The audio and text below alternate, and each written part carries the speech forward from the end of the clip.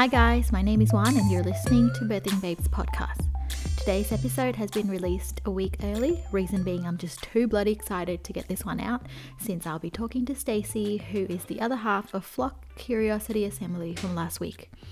I've also got a tiny bit of bragging to do before we start, you guys. For once, in I don't know how long, I am on track with my work schedule. It may sound like nothing to some, but for me, the person who has the worst time management skills ever, this is big.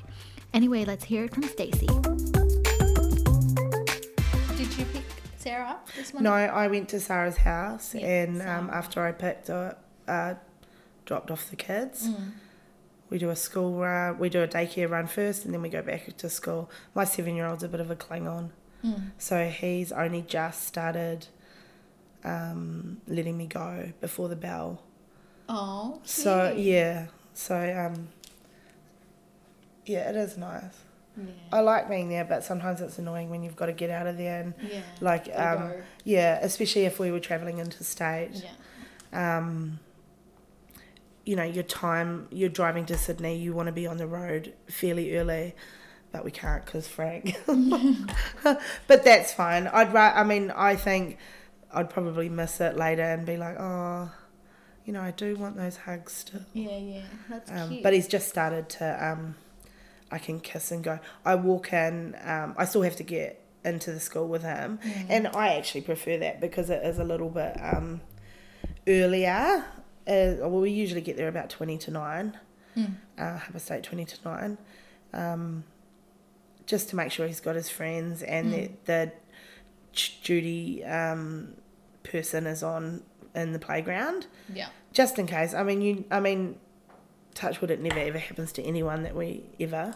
But I think, you hear of these horrific, like the kid went out the gate or something. Yeah.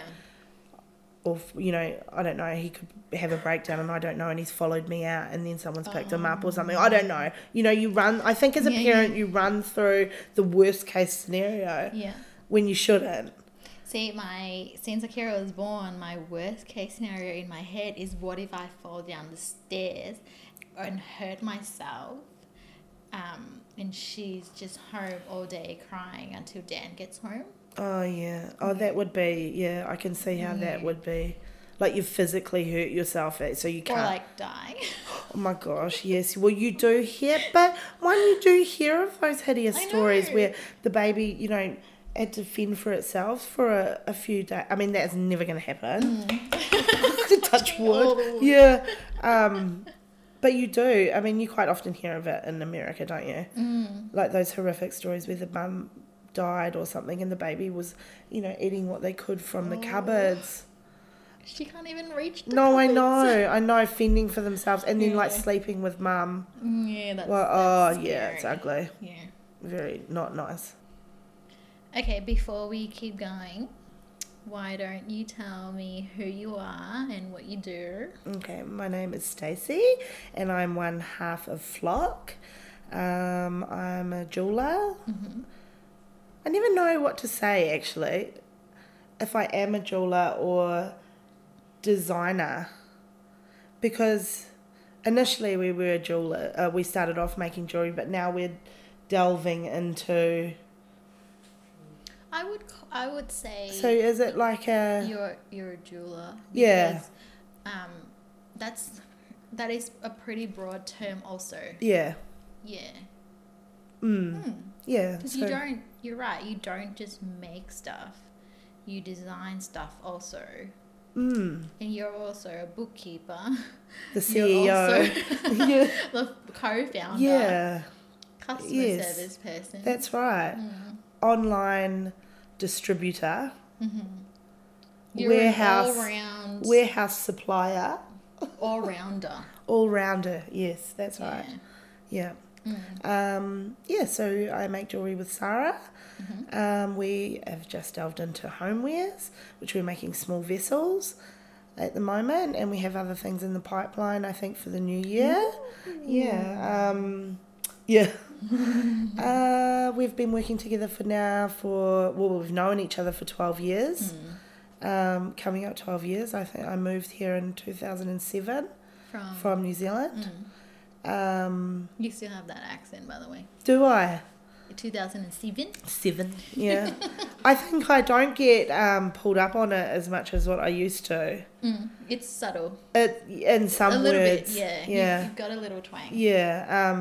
Well, I married an Australian, so he probably rubs off on me. Yeah. And Sarah's Australian, so... but I also think that Sarah doesn't really sound that Australian. Like, as some people... I've got another friend and she sounds country Australian. I thought you were going to say something else. No. No.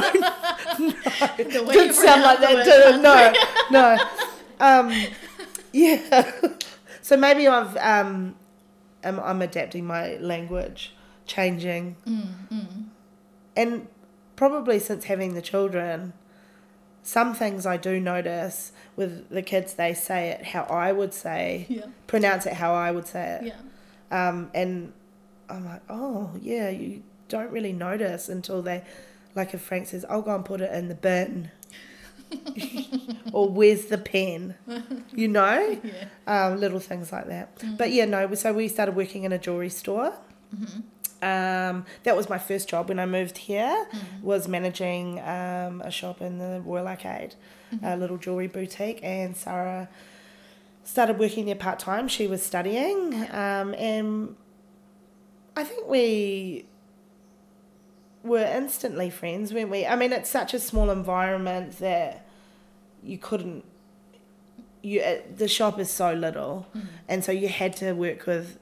You know, you were hoping to work with someone that you liked, because you had to be with them most of the time. And I think Flock started as a urgency to be creative, and you know, the 9 to 5 or like the mundane. I'd come from a creative job, like I worked as a florist for many years. Back home? In New Zealand, and I worked for a photographer. I'm a printmaking photography major. So I went to art school in New Zealand. And then when I met Sarah, she was a jewellery major, and so that kind of was interesting. We never had that offered to us at art school, the jewellery aspect of things. And she used or knew a lot about a medium called resin, which I had not. So we just started doing it after work, really, and the weekends, and then it just sort of grew into Rose Street. That was our first sort of lot of markets, and then it just became a permanent, easy weekend sort of job. And but at that stage I was working full-time still, so it was kind of hard juggling the two, and you want to make that commitment to stop.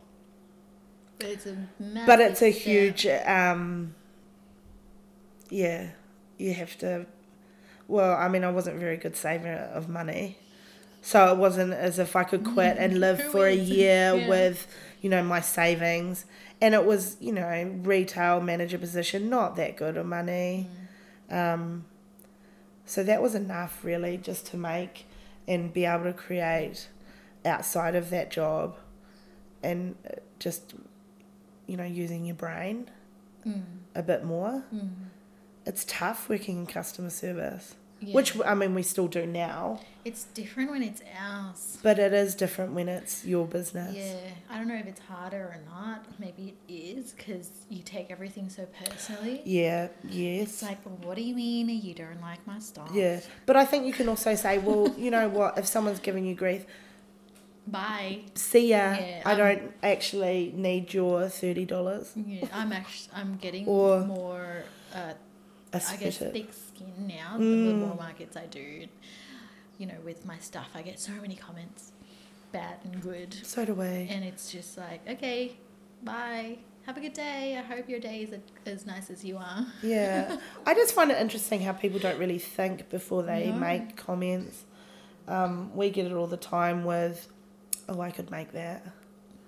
When I hear that, now I'm just like, okay, because you don't make that. You think you can, and you think you will, and I'm not being a bitch here. No. But that's the truth. You don't have time to do it. That's the one thing.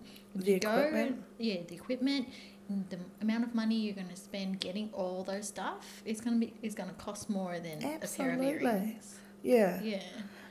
And everything about it, like the marketing of your business, we're lucky in that respect as far as like the graphic design part of Sarah had studied graphic design, so we didn't have to outsource that, which has been, I mean, it's probably not been, it's easy for me to say because I don't do that part, but it's easy for me because I don't have to do anything. Yeah. Well, I mean, I don't really understand. I'm not really computer tech savvy, whereas Sarah is. She's in the know of that kind of stuff. Yeah. But it's all the little things, packaging. I don't know, having a drill press. Like people don't, they can say, oh, I can make that, but you need all that lot of equipment. You can set up resin in your kitchen table and do it. Yeah. But I do like to encourage people to be creative. Absolutely. And do it. 100%. And but not you at do the workshops like putting us. My stuff down. That's right. Yeah. Yeah. And you're not going to let all your secrets out. No. When you do a workshop, I'm sure you're not telling them exactly how you are making your product. Give them you teach them the basic, and that's what they're there for. Yeah. And honestly, if you apply yourself, then you know what the next steps are going to be. Yeah, and research. Lots of research. Lots of research. So many things you can find on the internet, and but I do like to encourage the creativity. Absolutely. That's why, you too, because that's why we're, like you said, we do workshops. Yeah. But yeah. I think in our workshops too, we really push that, this is our full-time job. We have 2 small families and we do this to feed our children and, or to live. And we're lucky enough to be able to do what we love. It's hard because money comes in waves. Yeah. It's the life of an artist.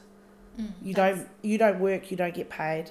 Yeah, and I find that with Dan as well, he's a tattoo artist, so we don't have a steady income in our family, and we're always stressed out about money. Yes, it's hard. Yeah, but I feel like I live in La La Land. He's more grounded than I am, and he needs to remind me to come back to reality a few times. It's like, you can't keep saying everything's okay when we're heading towards the not okay. Yeah. And I'm like, no, it'll be fine. It'll be fine. I'll make some money. But I know. It's really hard. It is really hard because, I mean, there's a lot of budgeting and things like that. I don't budget, but I have to budget what I have.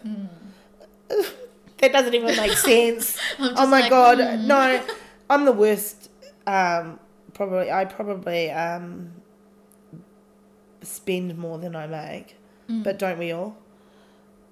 That's why I don't have credit cards. Oh, well, yeah. Well, we have one credit card in our family. Yeah. And I hold reins of it. It's an emergency. And there has been a lot of emergencies because it has been quiet. And you do go through quiet patches. I'm not looking forward to after Christmas, actually. Yeah, at the start of the year. To save up for that 3 months. And then all your money that you make at that Christmas period, you do all the big major markets, so they want the deposit, they want a percentage of things. So you might feel like there's lots of money going in, but at the start of next year or a few months into the year, there's a lot of outgoings. Yeah, it's the most outgoings. And it's the most outgoings, that's right. So it's a hard time of year, and it's a lull too because there's so many sales. Yeah, post-Christmas and, for us, joy's a luxury. So it's a hard time of year. I think that's why we started doing workshops when Hayley approached us from Workshop Melbourne many moons ago. it was, another great way to have a little bit of income coming in. And, I mean, we love Workshop Melbourne. It's such a great space, and they're great people to work with. But, the money, it's hard being a business owner, financing things, explaining to your little people that, well, maybe we can't do that this year because, that costs a lot of money. Kids don't understand. Money doesn't grow on trees. That's the one thing I remember Mum saying to me as we grow up. My mum's a single parent, and she worked all the time. Yeah. And we grew up in Thailand, so we had a nanny, and that, our nanny was our second mum pretty much. Yeah. And Mum tried not to spoil us. Yeah. But in the end of the day, I don't want to sound like we're brats, because we weren't, but if we want something, we will get it eventually. Yeah, well, that was us too. She taught us patience. Yeah. She taught us that money doesn't grow on trees. And I really appreciate that. Yeah. Even though at the time I don't understand. I'm like, well, what do you mean? Yeah. Other people can have it, so why can't I? And growing up in a divorced family, I thought it was actually weird that other kids have their parents were together. Because I asked my friend to come over, and she goes, okay, I have to ask my dad.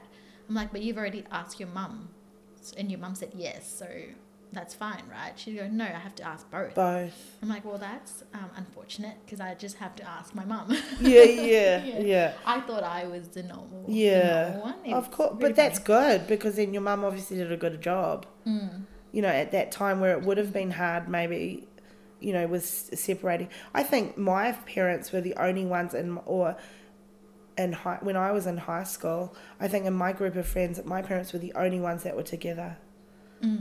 And that was huge, because everybody else's parents were single. I mean, separated, rather. So they had these two different lives. Yeah.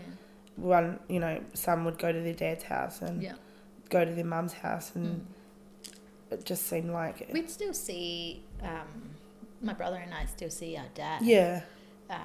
Every second week or every weekend or whatever. Second weekend, I think it was, but... It was just different. Yeah. That's right. And I think, I mean, I can't understand because I haven't grown up, but I watched a lot of Friends, and it was weird I was the weird one having parents that were still together. Yeah. Even now, I mean, they're still together. So, and that's unheard of almost nowadays. Not many, people. And I want to say, though, things are different in Thailand. Having a nanny is normal. Yeah. And having help is normal. So we're not like loaded. It's totally different in Thailand. I used to get teased in high school here, actually, when my friends found out I had a nanny. I'm like, it's not what you think it is. It's totally different. Yeah. Like, my nanny was paid more than normal wage in Thailand. And our family is comfortable, but, it's... Anyway. I know. Isn't it funny how you're just, in situations like that, well, they must be rich. They've got a nanny. I wish. But that's what they do. What people do. Yeah. Well, your dad was brought up with nannies, and was it a nanny? A helper? Helpers. Yeah. Yeah. We weren't allowed to call our nanny maid. No. Mum's like, that's rude. Yeah. Either you call her by her name or refer to her as your nanny. Yeah. You're not calling anyone your maid. That's just rude. So your mum kept it real. Yeah, she kept it very super down to real. earth, and yeah. Anyway, enough about my mum. Okay, so you obviously had your kids when you were doing Flock. Yes, so I had left my job at the jewellery store, and I actually had been offered to manage Hello Gorgeous. I don't know if you remember that store in the Royal Arcade. No, I don't think and so. The girl was who I was friendly with was leaving to have a baby and needed a new manager. And I needed a change, I think, because I'd been in that environment for a little while. Yeah. And it was, retail, I think you can only be in for a certain amount of time. Well, I know I can. I can't be there I couldn't imagine myself being there forever. So I went and worked. It was literally like 3 or 4 shops down. And pretty soon after I started, I fell pregnant. And it wasn't planned. And it was really scary. And I'd only known Leo for 6 months.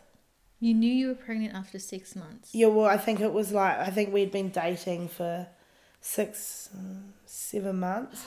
Oh, sorry, I misunderstood. No, not after 6. No! I'm like... Oh my God, no way. No.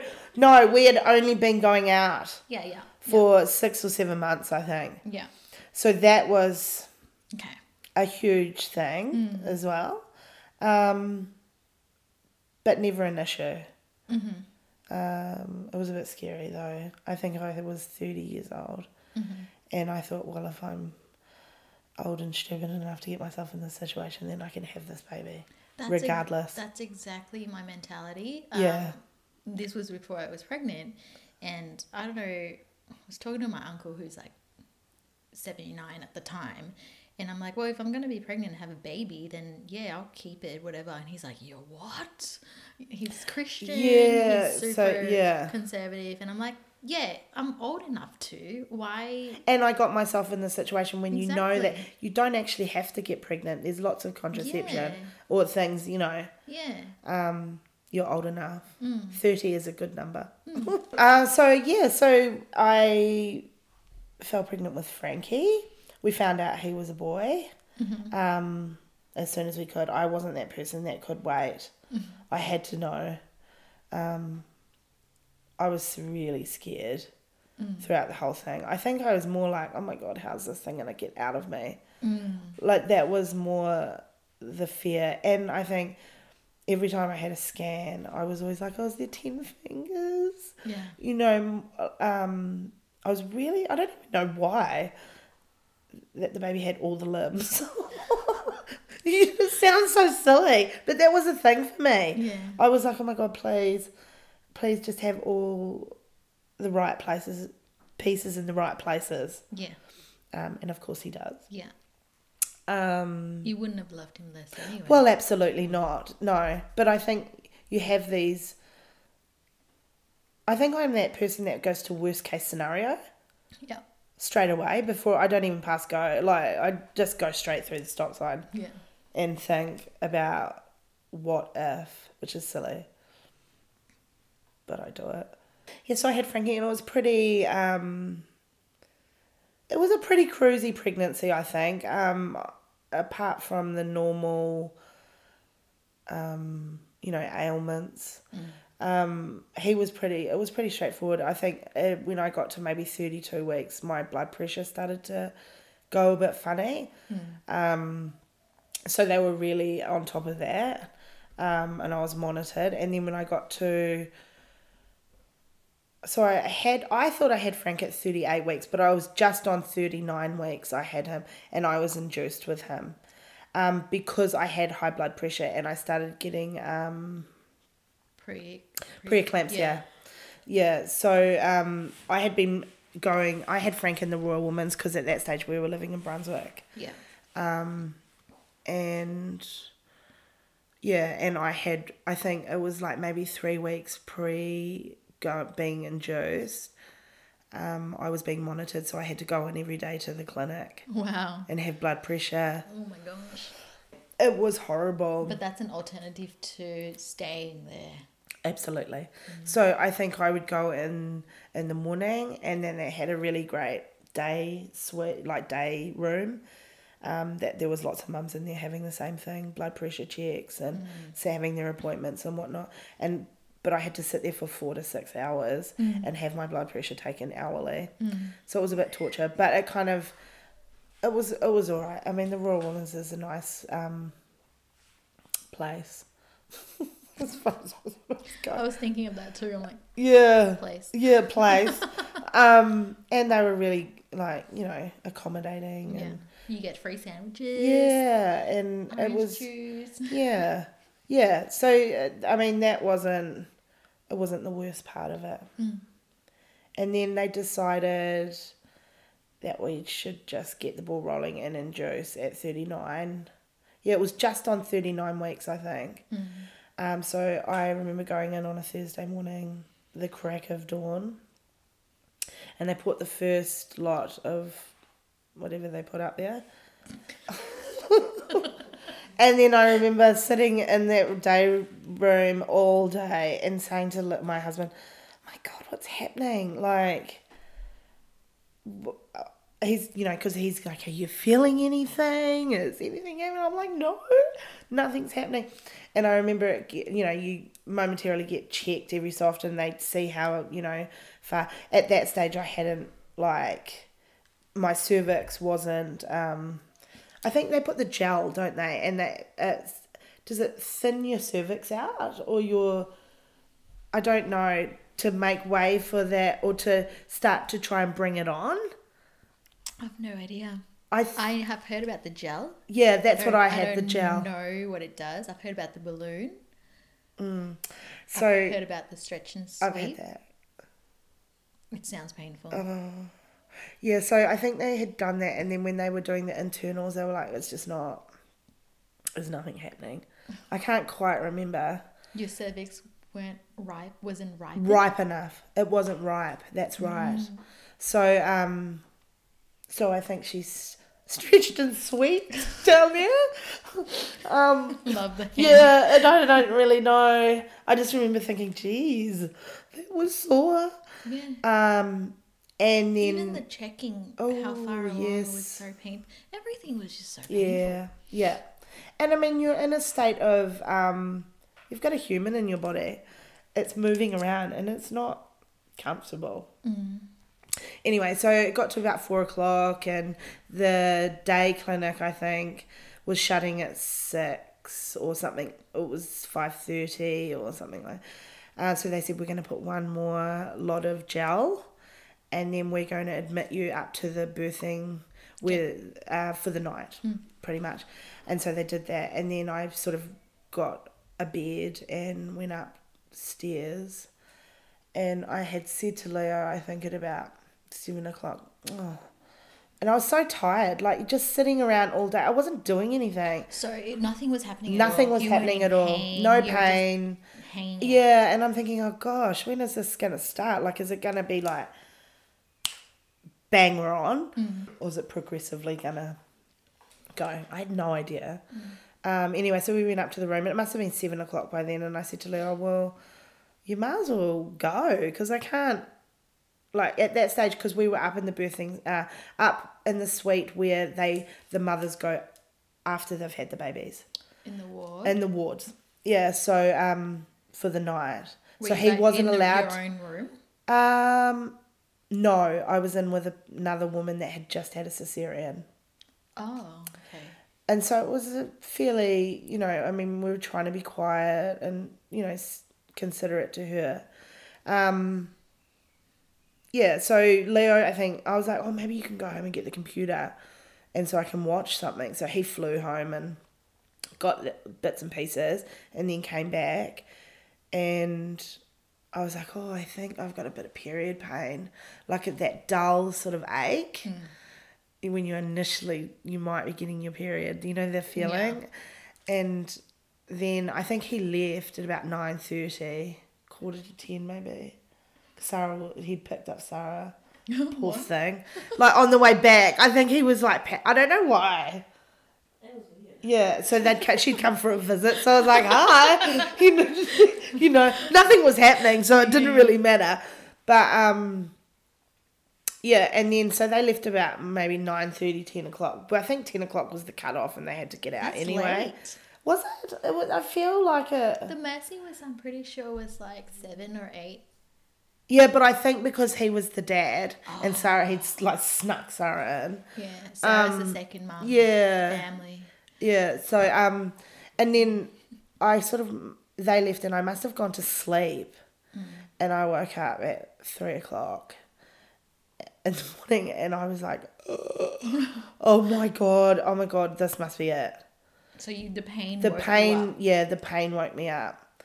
And it just progressively got more and more intense. And I was pushing the button on the bed. And I was up on the bed, down on the bed, getting up, walking around, moving the table around. I was so uncomfortable. And I had rung the bell.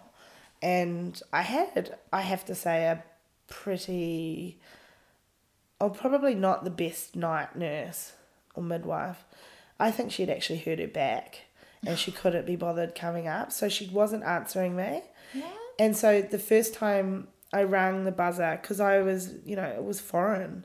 I didn't know what was happening. Like, is the baby going to fly out? Do you know what I mean? No, like I just thought, I don't know what I'm doing. Like, and It's your first and by time. that stage I was like, oh my God. And I had rung Leo and was like, oh my God, I think it's happening. And he was like, do I come? And I was like, well, yeah, I think so. No, you stay home. Yeah, that's It's all right. okay. Keep sleeping. And I'd rung the woman and she'd come in and I'd be like, oh God, I'm in a bit of pain. She was like, what, do you think you're going to have the baby now? And that's what she said to me. And I remember thinking, oh my God, I don't know. And she said, I'll bring you some Panadol. And I was like, okay, thinking, oh, maybe the Panadol will dull this pain, stupidly. Yeah, but I think she had like Did you sore back. check your blood pressure? No, or she something? didn't check anything like that.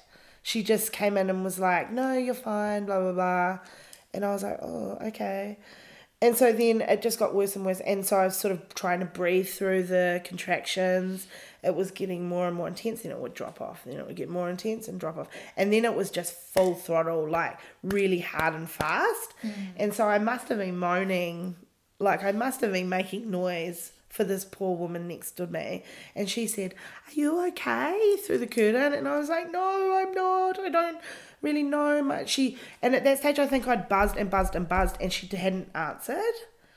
And so I was like, the woman's not answering. My night nurse or whatever you want to call her is not answering. And she was like, okay, I'll buzz too. I'll buzz too. And her one came in straight away. And then she opened the curtain because she must have ushered her through to me. And she opened the curtain and she was like, oh, love, you're really rocking on. I remember her saying, because I was like on the end of the bed, like, this is painful. Yeah. And she was like, okay, I'm going to ring the downstairs and get someone to come up and get you. But my one initially, I tell a lie, she'd come in twice. So first time she came in, she asked me if she told me she was going to get me some Panadol.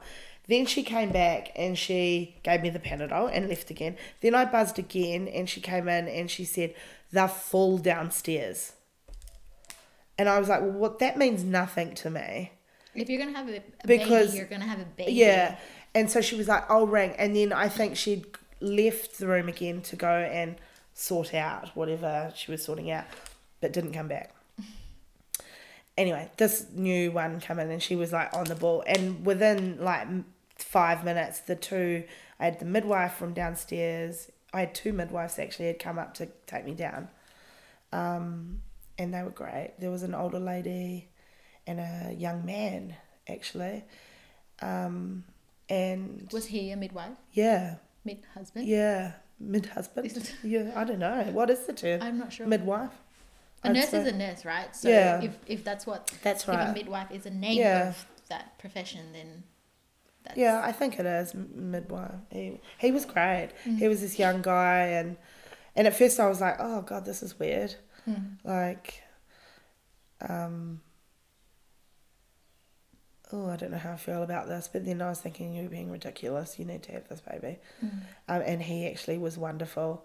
So he'd set up the yoga ball for me and like filled like gloves with ice and like he was just wonderful. And the older midwife I had, she was really good as well. She kind of made me feel really calm. And when I wasn't focusing too much on the contractions. And Leo was there. Yes, and then he had come. Yeah. He had arrived. So what time was this? By the time So it must have been like 5 and 5:30 by the time I got down there, because it was a few hours of rocking on, as they say, before I had been taken down. And then I got down and they broke my waters. they had to break it. Yeah, they had to break it. I don't know why. I really can't remember. Yeah. Broke the waters, and then I was like, I can't lie on the bed, because it was just, I think Frankie was sitting in a weird spot on my spine in the back, and so I was like, oh, I have to sit up. So I had the yoga ball, and I was sort of bouncing around on the yoga ball, and I immediately asked for an epidural, because the pain was just ridiculous. So when I was coming down in the lift, she was like, do you want any payment? I was like, yes, yes, and yes. I'm not going to be a martyr here. I want the drugs. So I ordered the epidural, because someone had told me, if you want an epidural, even if you don't, just say you do, because the anaesthetist takes a little while to come.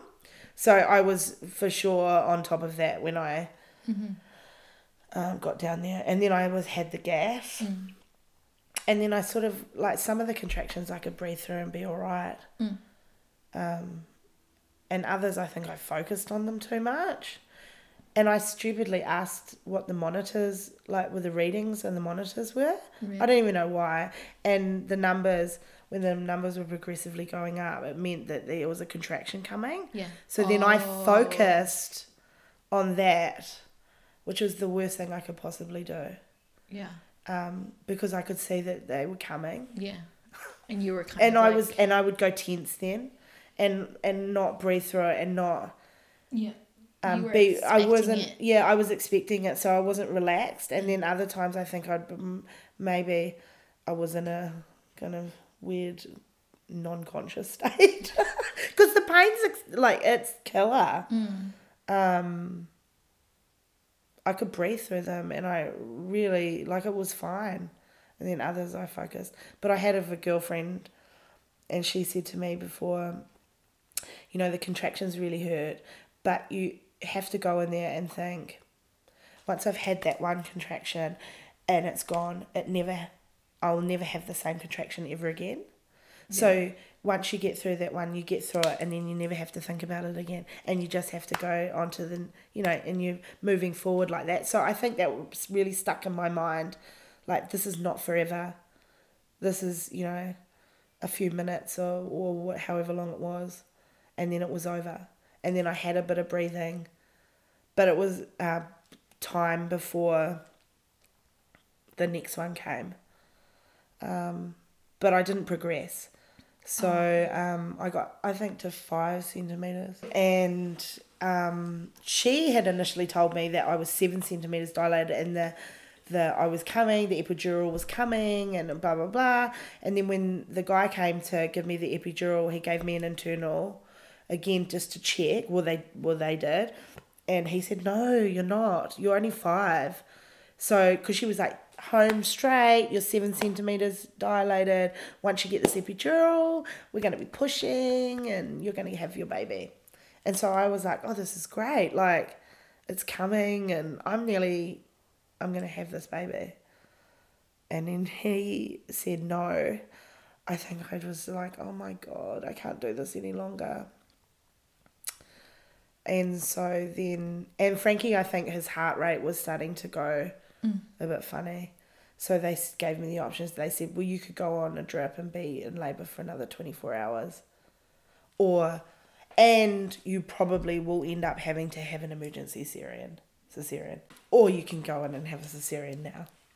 And I looked at Leo and I was like, I have to do it. I can't.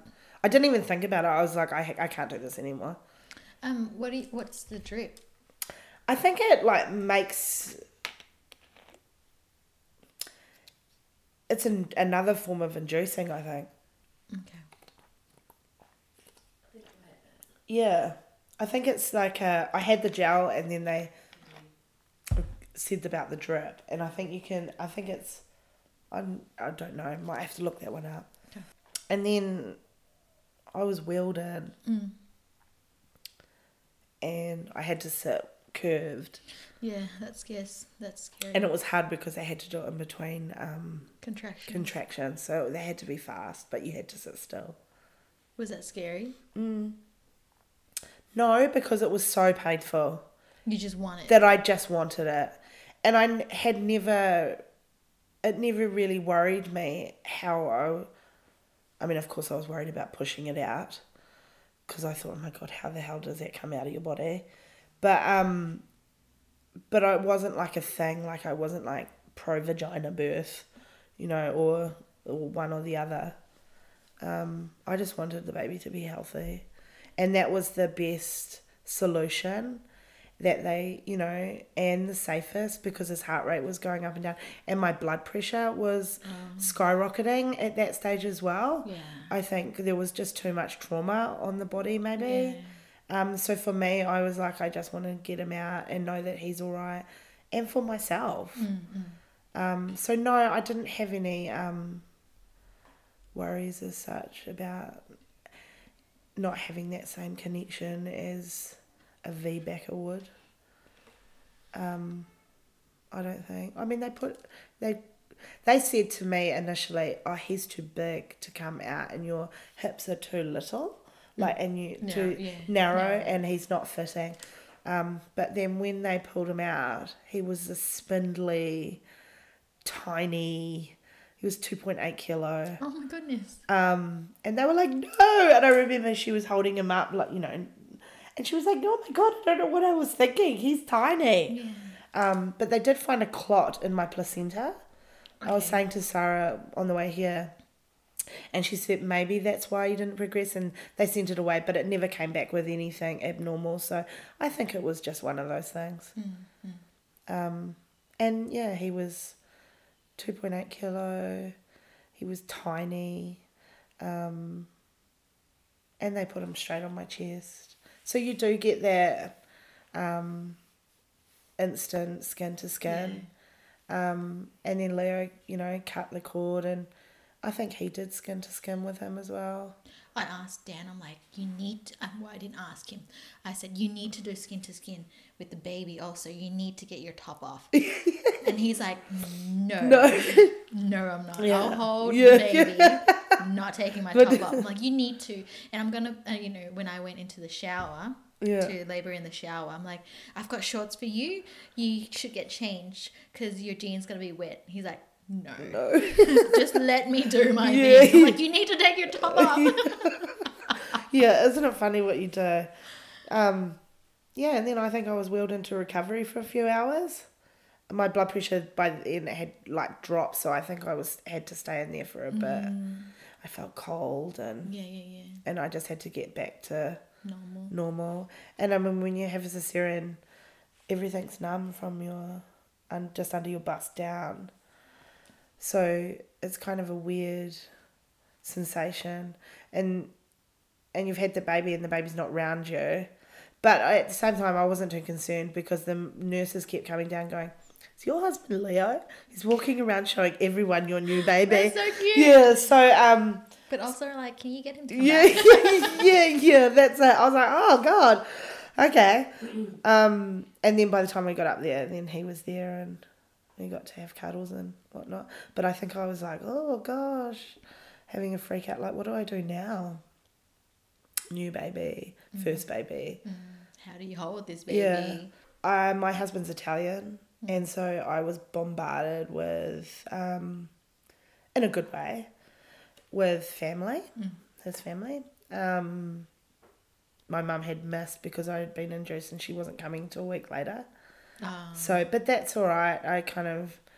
It was a nice time. We were home and we had a few days to be settled, and then she was there, so it was good. Yeah.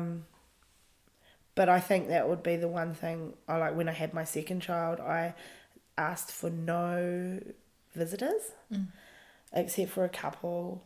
I let a couple come because I think I went home with Frank and I was in such a bubble, at the hospital, and I wasn't taking anything in because everyone's like, congratulations, and oh, what a beautiful baby, and they're passing him around, and you know, and then when the midwife comes in to check you periodically, as they do, and tell you things, you're sort of really not retaining that information because you're tired and there's lots of things going on. Yeah. And so I thought with my second child, I didn't want to have that because I got home and nobody told me my milk comes in. Oh. After a few days. I don't know what I thought. And so that was a huge shock. I had a lot of emergency visits that first month with Frank, like middle of the night, driving to the emergency room for different things. I had a panic attack when my milk came in. I remember going to sleep and waking, and I must have been spooning Leo, and I woke up and the whole bed was drenched and my boobs were like rocks. And I was like, oh, God, what's happened? And then I just couldn't control my breathing. And Leah's like, calm down, Stacey. And I had the shakes. And I was like, oh, my God, I think I'm having a panic. I was like, I'm dying. So we went to emergency, and they're like, you're having a panic attack. And you feel like a little bit of an idiot. No. But at the same time, they were great. But I think there was like 4 every week for the month. After we were at the emergency for something. Hi.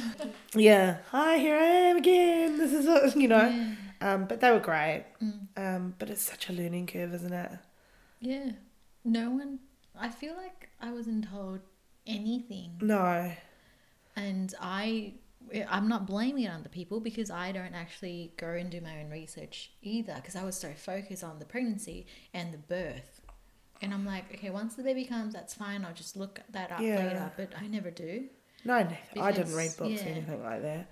I think you, you take little snippets from everyone because everyone has their opinion about, you know, when you've had a child or you're having a baby and whatnot.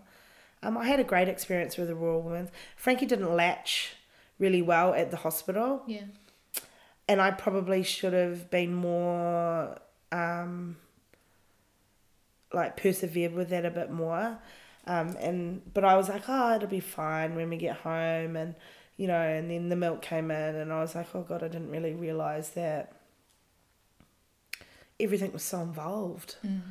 And then he was a really fussy baby, really hard, and he woke up like hourly, and then it went to like 2 hours, and I don't think he slept through fully until he was like 11 months. Kira still doesn't sleep through. And it's hard. I mean, I think there was heaps of times where I was like screaming at the end of the bed, Leo, and chucking, you know, raps at him. But just from being so exhausted. Yeah. And I think Frankie was really needy. Yeah. With your first baby, you don't tend to like them crying. You put them down. You hold them. You pick them up if they're crying. You don't give them a chance to chill out. And that's normal for a first mum. But at the time, you're like, oh my God, please just stop. And you're exhausted. And you cry rock. Yeah. Oh, yeah. I cried a lot. And I think now, like I was saying to Sarah, I had a little bit of postpartum, actually, now that I look back. But I kind of pushed on through. But I think it was like a real, not having my family here, and Leo's family was excellent with Frank, but it's not the same as having your own mum, or, you know, that kind of, there's all those factors, but then the second baby, you just breeze it through. So with Piera? Yeah. Piera. She was a whole other bag of goods. I think, with my second pregnancy, I had hip dysplasia, and that was painful. So that was like really from the start. I think I was seeing a physio and stuff, and then it kind of progressively got bad as you got bigger and, you know, more uncomfortable. Then at 30 weeks, I got gestational diabetes. And apparently it's quite common with your second child. Really? I didn't have it with Frank. Yeah. Apparently I think when I went to the first meeting to find out about it, most of the mums that were in there were on their second and third and fourth child, and had it not with their first, or maybe not with their first two and then got it with their second lot. I was having a breakdown about that. I was like, oh my God, I'm going to have this giant baby. Because, I mean, I think that's what they put the fear in you, like you're going to have this humongous sugar baby or something. I was more worried about the things I can't eat. Yeah. So did you have... I didn't have it. No. But when they're like, okay, this is what it is. Yeah. I'm like, oh no, I can't already eat everything I want. And now you're going to I know, and now it's more... Me? And I had to... Oh yeah, the jabs. I had to stab myself, but I really... With insulin? Yes. Not just for fun? No, with insulin. But I really was diet controlled. So I was so paranoid about it that I really managed it. I think... I was so over the top paranoid. I was so upset by it. And it was silly because, I mean, it's not like you're dying. But I think you just hear that word diabetes and you're like, what? Yeah. So I diet controlled, and I was only on morning and night insulin because I couldn't keep my sugars my sugars were high when I was sleeping for some reason. Okay. So I took the insulin at night, and I think it was only like 6 meg. It was the smallest dose. Like some of the mums in there were on 50 or like, I don't even know what the numbers mean, but I think more is, and we're jamming a lot more into them. And I think that was my like, oh, I can't stab myself with a needle. Like that was my biggest thing. It's nothing. It's like a prick. But but it's still horrible. And you still get like, you put it in your tummy and you get a bruisey kind of, and it's sore, but I controlled that really well. So I didn't, I ended up having a normal sized baby. I think they throw that out there that you're going to have a humongous baby, but in actual fact, most of the babies are normal. Yeah. I actually joined a gestational diabetes Facebook thing to find out more, and, with recipes and things like you know, and most of the babies were either little or just normal, average size. So Pieta, she was 3.3, so she was bigger than Frank, but still not. It's an average. It's an average weight. I was induced with her again because I was classed as high risk because I had preeclampsia and high blood pressure with Frank, and then I had the GD with Pieta, and then the blood pressure started to kick in again. So they really didn't muck around. This time I had the baby at the Mercy, and I love the Mercy. They were really great. They were different to the Royal Women's, I think, whereas the Royal Women's is a training college or school. So there was a lot of younger midwives that breast is best, and they really I felt like they really promoted that, and it was more about like, no, you need to breastfeed your baby, and I was struggling with that as opposed to bottle fed, and it's like, well, isn't it the best thing just to feed your baby, whatever, so I think at the Mercy they were there was a few more older midwives, and they were like, you just got to do what you got to do. See, my the lady who ran the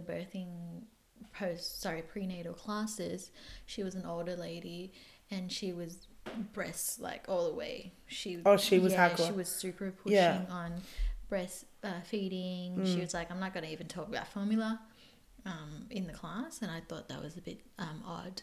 I think that's a bit rough because there's a lot of people that I know that haven't been able to, like, their milk hasn't come in, or they I knew one girl that just didn't want that. She didn't want to breastfeed her child. She felt weird about it. And that's your own choice. Yeah, I didn't want to breastfeed at the start. I'm like, I don't want my nipples to be like fingers. But in the end of the day, I breastfeed. I still breastfeed. And my nipples are like fingers, whatever. I know. I think Well, with Frankie, I found it really hard to feed him, but I think he was just a fusspot, and he still is a fusspot with food and stuff. So I think I fed Frank for till 3 or 4 months, and then from then we did half and half for a little bit, and then I think we did half and half for maybe 3 months, and then I was like, I can't do this. I just need to do one or the other. And so I bottle fed him. Or pumping? Well, I was doing, but because he wasn't feeding and I wasn't, and I think I had a lot of anxiety. When I think back now, and I was just so tense, and maybe that just came out to him as well. Yeah. And so I just found it really hard. But with Pieta, it was like, so I was induced with her, 37 weeks. Oh, earlier. So earlier. Because of high risk? Yeah, no, sorry, I wasn't induced with her. Oh my God, they gave me 4 different dates. So for a cesarean, because they had said to me, sorry, oh my God, do you want to try for a VBAC or do you want a cesarean? And initially I was like, no, I'm going to try a vaginal birth. I really want to do it. And the more closer I got to the end of the pregnancy, the more anxious I got. And I was like, no, I can't do this. I can't handle it. I have to book in for a cesarean. So we booked in for a cesarean. She was great, my midwife. And they gave me 3 different dates because it kept changing because my blood pressure, because at that stage I was being monitored again because my blood pressure had been high. And I actually hadn't seen my obstetrician for maybe 2 of the visits. And then when she came into the day unit or whatever it was, she was, oh my God, Stacey, why do you still have the baby in you? And I'm like, oh my God, I don't know why. And she said, you're not going home. And she was like, we're going to take the baby out now because you should have had the baby. So I, at that stage, went into tears because I was like, oh, I've got a 3-year-old at home. And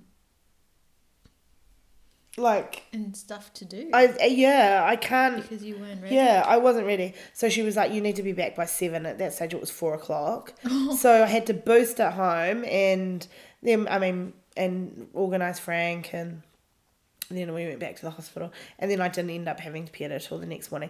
But it was a totally different experience because I got wheeled in and wheeled out. So I never laboured with Pieta. I just went straight in for a cesarean. You were awake? Yeah. So I went in and had my epidural, the spinal, to numb everything. And they were great, and Leo was there, and Can we talk about the spinal block? Yeah. What's that like? It hurts a little bit, but I think it's not like a pain. I think with Frank, everything hurt because I had laboured for 9 hours or whatever it was. So I had to wait and I had to be still in between the contractions to have that. But then I had this guy in front of me and he was like, oh, you've got tattoos, and trying to distract you. And he was like, is your first baby, Stacey? What are you going to call him? And, and by that stage we had already named Frank. And so he was really kind of distracted. I remember it going in just a prick and then maybe a little bit of cold or something. I think I was so focused on not being in pain that I can't really remember. And then with Pieta, it was I think it a little bit uncomfortable. But, and that's so you can't move. So you're like, okay, if I move, what's going to happen? And I think you can't move when you're having that's scary. You find that scary? Yeah, I find needle scary. Yeah. And throughout my pregnancy, my anxiety peaked. So I was straight away got referred to a psychologist at the Mercy. Yeah. So the first appointment was with a lady who takes all your information down. The second appointment is with an OB, this doctor. She was lovely, but because there was nothing wrong with my pregnancy, I got to see midwives after that. Yeah. So I got straight away referred to a psychologist who then I would see once a month. Yeah. And she was lovely, and I'm that's good. I told her everything I was worried about, and I couldn't get any pain relief for during labor, and mine at that time I wasn't worried about much because I was so focused on laboring. But I reckon that if I was to get pain relief and it would involve epidural or any kind of needle, I would have had out. more, yeah. I would have freaked And out a lot really of people badly. do, I think. I think for me, I was like, I'm at a hospital and these people know what they're doing and they've delivered babies every minute all the time. You know, like they're delivering babies, they know what they're doing. I think that was my mentality. Yeah. You trust them, which is good. That's right. I trust them too. Yeah. But I think if you've got a fear of... Yeah. I cried when I got blood taken out for a GD test. And I was like, I was by myself, Dan wasn't with me. Yeah. And I cried silently as the lady was taking blood. And she's like, are you alright? I'm like, no, but it's okay. Yeah, in my own bubble. Oh, I'm like, no, yeah. this is think my everybody, fear, and I don't need to involve other people. Absolutely. Yeah. I think healing after the cesarean with Peter was a lot easier than with Frank, because I didn't have that trauma on my body of labouring. Oh, okay. So I think I'd laboured for a long time with Frankie, and then to have a cesarean, to have more trauma on your body, you're getting cut through layers and layers. I was concerned about the scar tissue because I had cervical. I've had cervical issues, and one of the operations I've had down there was the scar tissue from Frank had fused to my uterus. Oh, wow. So they had to, I think, laser it away. Okay. So I was a bit concerned about that with Peter, like how much scar, and is there going to be any kind of after things I'm going to need to worry about, or, you know. So the pregnancy with Peter wasn't easy. I think there was a lot of factors, and I was quite crook with her. I felt yuck. And with Frank, I didn't. I had headaches, migraines. I could suffer from migraines. But Peter has been the smoothest baby. Yeah. She's just a totally different child. She fed straight off the bat properly. She slept through the night. I actually feel, like I was saying to you the other weekend, I probably could have another one. Yeah. I don't think I would or will, but because 2 I think is enough for me. But I probably could, because she was a breeze. But I think you have different worries, and you don't jump to every, like we didn't put Peter in a bassinet. We put her straight in the cot, like in our room, of course. But I co-sleep with Frank. I mean, I'm still co-sleeping with Frankie. He's my my special little guy. Peter's very independent. Girls are different to boys, I think. But I probably could have another baby, but I probably I mean, I'm not in the right form. You know, you're putting on excess weight, and with the diabetes, I don't think I'd fancy doing that whole again, because the likelihood of me getting that again would be... Oh, really? Well, I think it's pretty high. Like, I think they test you early, though. But, like, I don't have diabetes now. It went away pretty much straight away. I think I had the test 6 weeks after. I think you have it after you have baby. The same type of test? Yeah, you have the drink? Yeah. And the blood test? Yeah. And it was normal. Okay. And I have it periodically just for, you know, my own peace of mind. Yeah. And it's not come back. But I think it was pretty, something that it would come back if I had another baby, maybe. Okay. Peter is a, totally different child. Really, she fed beautifully. And I was so much more relaxed, I think, because I wasn't, like, I knew all the cues. You've done it before, essentially. And that's right. And so I wasn't too concerned about leaving her in a bouncer and having a shower, or not by herself, obviously, but you know, like if I put her in the bathroom when I was having a shower with Frank, I'd be like, is he all right? Is he breathing? You know, I didn't have a worry about putting her straight in the cot. Yeah, totally different child. Totally two different experiences. Yeah. And two different hospitals too. But both good experiences for different reasons. Yeah. But yeah, I think 2 kids is enough. Well, I mean, Leo would probably like to have, he would have a lot of kids, I think, if he could. Like, he loves them. Is he from a big family? No. It's just him and his brother. They're not a big Italian family. But I think, yeah, he's been my saviour, I think. Yeah. I think I mean, would be a lot more crazier than what I am if I didn't have him. That's why I take my hat off to Sarah. You know, I can't imagine, you know, you do a lot and you take on a lot and I'm just in awe of that, I think. You don't I really think you don't appreciate know. that. Yeah. Until you're in the same, you know, until you have a baby, you're like, oh wow, how do people do this by themselves? Yeah, I think like Leo went away for 5 days fishing this year up north, and I was like, oh my god, Sarah does this every day, you know, whereas I take him for granted. I think to a certain degree. Well, yeah, but it's still a child. You're still. They're still dependent on you. They're still depending on you, and you are the one that has to get up. I mean, you know, when the kids are sick, they do come to mum, so they do want you more, I think. Maybe. I don't know. But just, you know, that thought, I mean, yes, friggin' super mum.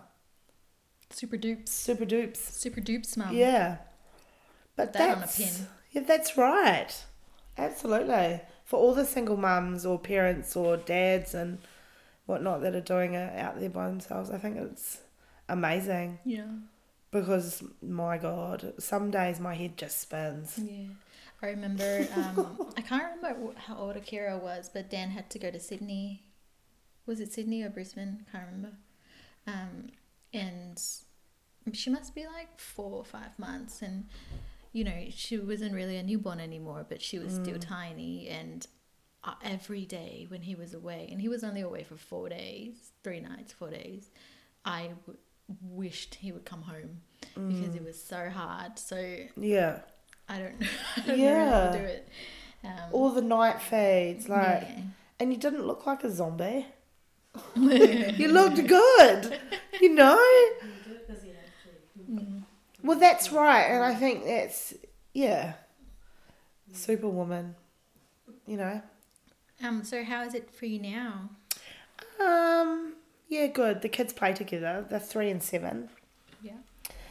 Do you think that's a good gap? Yeah, it's a great gap. I didn't want to have a second child without having the first one out of nappies. Yeah. So I wanted him to be a little bit more independent. Yeah. And not have to worry about having, like, either maybe one still on the boob. Yeah. And then still changing nappies and then having a newborn. I didn't want that. So the gap for me was good. And I think it's been good for them too. She's a lot more advanced than what he was, but I think that's because she's got a sibling. Yeah. Apparently the second. Yeah. Like, she spoke sooner. She's Little Miss Independent. Yeah. And they're good. They play together, keep each other entertained. Fight like there's no tomorrow. But she gets one up on him. She's, you know, tough, I think, compared to him. Yeah. He's like, but I think he knows that, I mean, you don't hit girls. And you know, and she's my little sister, so he's pretty good with her. Yeah. He's hardcore. There's never a dull moment. Let's just say that. Yeah. The house is like, the other night it was our wedding anniversary, and my sister had my children for the night. And I was like, my God, the house is so quiet. And we're like creeping around the house. I'm like, why are we creeping? There's no kids here. But so they do make you feel, your house feel alive, I think. Yeah. And you do notice it when they're not there. You're like, oh God, this is so tight, like quiet. And I couldn't imagine life without them now. I miss Akira when I don't see her all day. Yeah. And then if I come home and she's all grumpy and clingy, I'm like, oh, get off me. I know. See, it's an instant, you know. The beauty is that we work from home as well. Yeah. So that's been a bonus working from home with the kids. We're lucky to do that, I think. It's super handy. We work within school hours or, you know, unless we're under the pump and we have to work late. But you just learn to move around the kids. Like Sarah said, I think, like, you're not so much work during the day, but when they go to sleep at night, then you work. Or when they sleep. Like, I've had good day sleepers. Yeah. Not so much you. You didn't. I've still got excellent day sleepers in both my kids. Wow. Like, they're quite happy to nap. Hey. Great. Yeah, they just, they're great. So it was all right for me. You have a discount code for the listeners? Yes. For your website? It is BBabes 10. I'm like looking at you like, what a B, like BE? No, B. So it will be spelled BBA BES 10. 10. 10. Okay, Yeah. 10. 10. And I'll pop the not website 10. up. Yeah, you did say Yeah, 10. Okay. 10. I'll pop your website and Instagram links on the show notes so people can find them easily. And thank you so much for your time Thank today. you for having us. It was lovely. And we'll see you on the internet or at markets. Absolutely. You will. You Awesome. will. Thank you everyone for listening. All right, see you next time. Bye. Bye. Bye.